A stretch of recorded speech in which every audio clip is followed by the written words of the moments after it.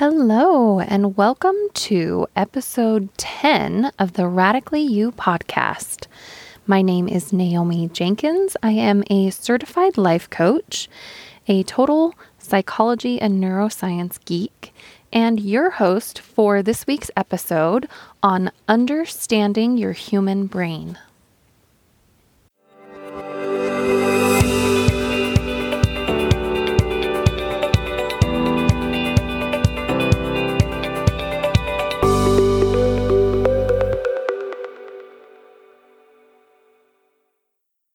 Today, we are going to talk about our human brains.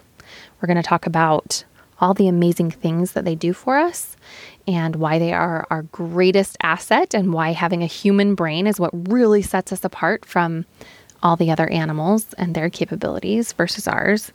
And also, how our human brains sometimes get in our own way. How they can sometimes be our biggest obstacle to creating the life that we want to have or becoming the version of us that we want to become. So let's just jump right in. First, I want to just kind of identify and define some of the different regions of the brain, just so that we all have a basic understanding of what different parts of our brain do. Obviously, the human brain is extremely complex, and in the 15 or 20 minutes that I have you today, I'm not going to be able to tell you everything there is to know about it. Not that I know everything about it, though I kind of wish I did. But I'm going to tell you the things that for our purposes of working to embrace the most radically authentic version of ourselves, that it is useful to know. The pieces of our brain that we need to understand so that we can show up for ourselves in the highest, most loving, compassionate way possible. So let's talk about the oldest part of the human brain. I think it's useful to know that the human brain has been evolving, obviously, over centuries of human life, and that it hasn't always been as complex as it is today. So the very first part of the human brain that evolved and developed was what is often called in the world of psychology, the reptilian brain. And this is the very lowest part of your brain, the brainstem and the hypothalamus. And by lowest part, I mean literally down at the bottom of your brain, down towards the bottom of your skull, where your brainstem comes down and attaches to your spine. So this part of our brain, this reptilian part of our brain, is referred to as the reptilian part of our brain because it is the part of our brain that we have in common with reptiles, meaning that what a reptile's brain is meant to do is the same as what this part of our brain does. So this lower part of our brain, let's start with the brainstem. The brainstem is the earliest development of the human brain. It also is the first part of the human brain to develop in utero. This part of the brain is fully developed by the time a baby is born. And the brainstem is responsible for kind of automatic reflexive things. Things like hunger, sleep, bladder control, things that you think about when you think about a newborn baby. And the part just above that is kind of tied into it. It's called the hypothalamus. The hypothalamus is responsible for regulating things like your heart, your lungs, your immune system, your digestion, I believe. Basically, all of the life-sustaining systems in our body are maintained and kept in homeostasis by our hypothalamus. So those two parts together, the brainstem and the hypothalamus, are the parts of our brain that make up our reptilian brain. Above the reptilian brain is what is sometimes referred to as the mammalian brain. So this is more of the central part of our brain. If you're lucky, I'll never say mammalian again. But what I mean by that, why it's called that, is because this is the part of our brains that we have in common with mammals. So this is what separates reptiles from mammals, is that they have this more developed brain. This part of our brain, scientifically, we would call the limbic system. For our purposes, I'm going to refer to it mostly as the emotional brain.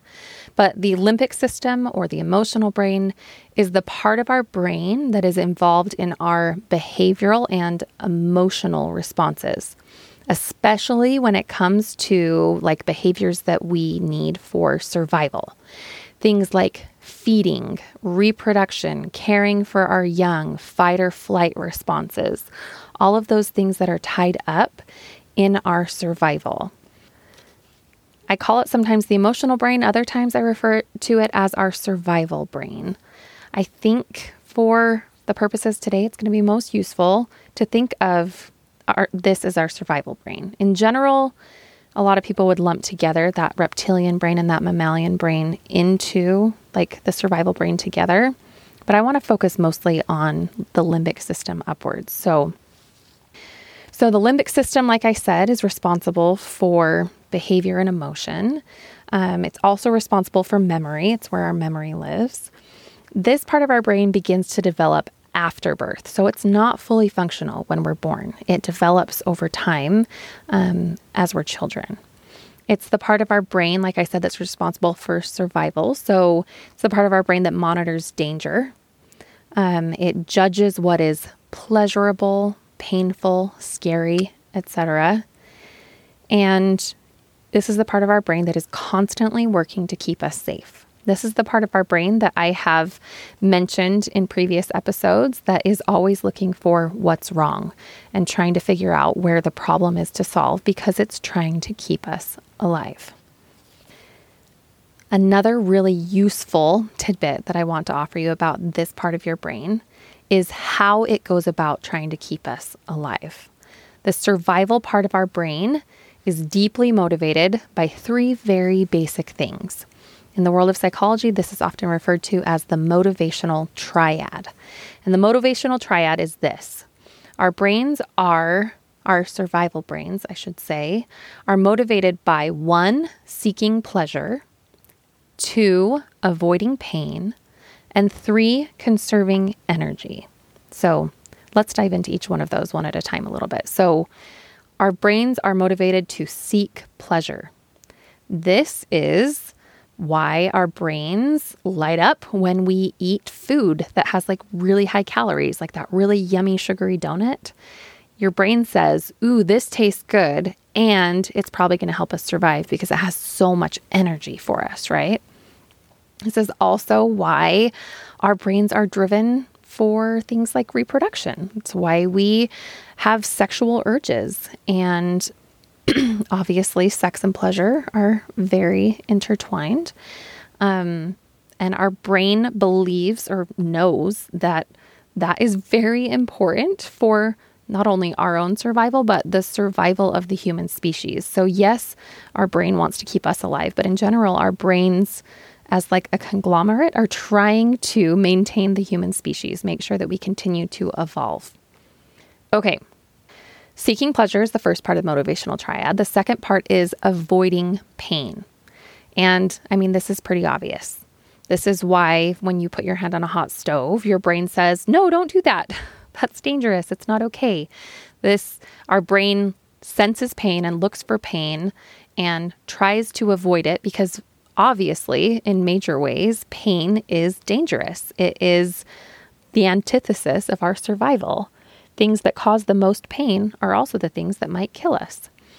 The interesting thing is that your limbic system doesn't really differentiate between like physical pain and emotional pain. So we might avoid uncomfortable or painful emotions like embarrassment, rejection, a lot of things that we've also talked about in previous episodes, because our brain interprets it as pain and interprets that as dangerous. Our brain thinks, okay, if we get rejected by these people, if we fail to show up in the way that they want us to, then we might die. That is painful. So we avoid pain or any iteration of it, like even just discomfort, basically at all costs. Not even because we have learned to do that, though we definitely have, but because it's like inherent in the development of our human brain, because through the evolution of human biology, the human brain has learned and picked up on the importance of avoiding pain in order to survive. Okay, so that was the second part of the motivational triad. So seek pleasure, avoid pain. And then the third one is conserve energy. This part of the motivational triad is why Netflix is so effective at keeping you watching, because your body wants to conserve energy. And what conserves energy better than just clicking that button to go on to the next episode? Think about all the other ways that your brain wants to conserve energy. This is why our brains really hate changing focus. Like our brain loves to develop momentum in one direction and then keep moving in that direction, keep doing what it's already doing, because it takes energy to stop what you're currently doing and redirect to something else. This is also probably why sometimes your brain does everything in its power to stop you from pursuing that new hobby or quitting a job to get one that you would actually enjoy, or doing the hard work of figuring out how to create connection in your marriage, or I don't even know where these examples are coming from. But time after time, when I'm coaching my clients, it comes up that there's this thing maybe that they want to be doing in their life, whether it's like a goal for their business or a relationship they'd like to heal, and their brain is offering them all the reasons why they shouldn't do it. And it's really just as basic as their brain wants to conserve energy. If we just keep doing what we're already doing, we can conserve energy. And when we try to change things or take a chance or step outside our comfort zone or try something new, it requires more energy. The brain wants to put as much of its processing and thinking and things on default. It wants to put things on the back burner and let them run in the background where they don't take as much energy. Which is why so much of the work that I do as a life coach is to help my clients uncover what's going on subconsciously and bring it up to the surface where we have access to it, because the brain is constantly trying to push as much as possible into the subconscious to conserve energy. Okay, I don't know how great I explained that. Maybe we'll come back and do a whole episode on the motivational triad with some better examples someday. But I think it is really useful to know that when your brain sometimes is getting in your way and preventing you from making the changes that you might want to make in your life, it's coming from a good place. Your brain does this because it wants you to survive. It wants to keep you safe and alive. And it does that by pursuing pleasure, avoiding pain, and conserving energy. And I would challenge you to just start paying attention to the choices and the decisions and the actions that you're taking, and consider even maybe the things that you feel most drawn towards or that you like to continue doing habitually. Consider how those things serve your brain's motivations, either to seek pleasure, avoid pain, or conserve energy. I promise there's examples everywhere in your life of how this is happening. All right, so that is kind of more of like the central brain, that limbic system or survival brain. And the upper portion of the brain, or the prefrontal portion, technically it would be your prefrontal cortex. This part of your brain is responsible for rational thought. So we're just going to call this your rational brain.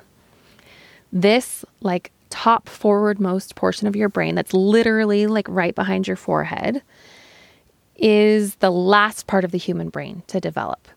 And this is the part of our brain that really sets us apart from other animals like reptiles and mammals, because it gives us the ability to be the watcher of our own lives. What really sets us apart as humans is our ability to think about our thinking, or to kind of watch and oversee our own brain and notice what it's doing.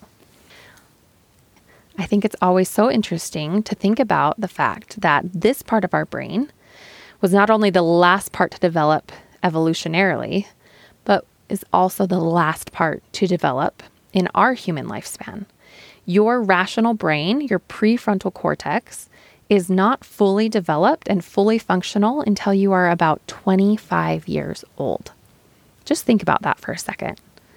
If you're over 25, maybe you can see how obvious that is. how much more rational your thinking is now than it was maybe when you were 15 or even 21.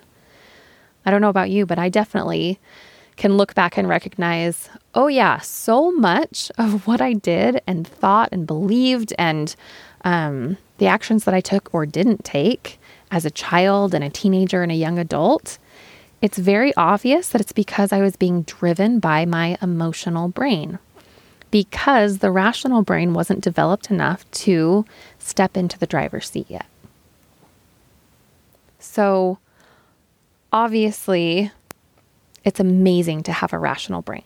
It's incredible that we can reason and analyze and think through things and plan for the future and take information from the past and process it and make it mean things about the future. We can do all these things because we have a rational brain.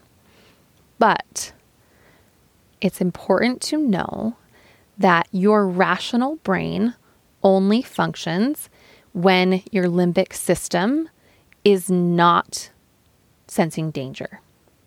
So only when your overall brain understands and believes you're safe do you have access to that rational brain. So I found a fairly amusing joke on the good old internet that kind of depicts how this part of the brain works. And the joke is this: the human brain is amazing. It functions 24 hours for 365 days. It functions right from the time we were born and only stops when we sit down to take an exam. And it's funny because it's true, right? Maybe not for everyone, but I think a lot of us have experienced this. I mean, you could switch out taking an exam for whatever it is that causes your brain to freeze up and stop functioning, your rational brain. Maybe it's public speaking. Maybe it's talking to that pretty girl or handsome guy or whatever it is. We've all experienced that. Well, maybe I shouldn't say we all. I don't know. But I assume most of us have experienced that sensation where your brain just suddenly stops working. This is because our rational brains essentially turn off when our limbic system goes into any kind of fight, flight, freeze, or fawn. That's another topic we could probably do a whole other episode on. But it's important for us to know this, to know that we do not always have access to our rational brain. Because if there is any sense of danger or any lack of safety that we perceive, either consciously or subconsciously, our brain redirects energy from the rational section, that top prefrontal cortex, back down to the limbic system to focus on survival. And I have to remind myself and my clients of this so often. This is why I'm so passionate about self-compassion work. Because we can be so hard on ourselves when our brains are functioning exactly as they're supposed to. When our brains are under stress, they do not have the capacity for rational thinking. I don't know if that changes anything for you, but I know that knowing that has changed so much for me in my relationship with myself. The more I learn about the human brain, the more I understand myself and the way that I function. And instead of judging myself for not being able to change my habits or for saying that ridiculously embarrassing thing in a public setting because I felt anxious, I could give you so many examples of how my own survival brain gets in the way of my ability to think and act logically. So, don't you think it's nice to know that that's just our brain doing its very best job to try and keep us alive? Yes, it may not always be the most effective in helping us show up in the world in the way that we want to show up in the world, but at least we can give ourselves a little compassion. At least we can recognize, oh, right, that's just my brain trying to keep me alive. I'm not a fool for saying or thinking or acting this way. I'm not a broken person or a problem to be fixed. I'm just a human with a human brain that has its limitations, and a human brain that tries to convince me of all of my limitations because it wants to keep me safe and comfortable. It's just really good to know. It's really useful. I found it really useful in my life, at least. And it's really fundamental to so many of the other topics and things that I'm hoping to share on this podcast. So I hope today's overall just like quick run through of the different sections of the human brain as I find them to be relevant is useful or at least interesting for you in your journey to get to know yourself better and heal your relationship with yourself and step into embracing the most radical version of you. This is why I always talk about how humans are messy. The way that our brains function often causes us to show up as a messy version of us in the world. And that is okay. You have an amazing human brain that helps you be capable of things that no other animal on the planet can do. And also sometimes a little bit gets in your way or kind of motivates you to get in your own way, I guess. Anyhow, all right, that is what I have for you today. Take care, my friends. Enjoy your beautiful life that's being driven by your beautiful human brain, and opt for a little bit more compassion as you start to recognize how the way that you're showing up in the world is being dictated by various parts of your brain, probably most often that survival part of your brain. All right, take care, my friends. Hope that was useful. I will talk to you again soon.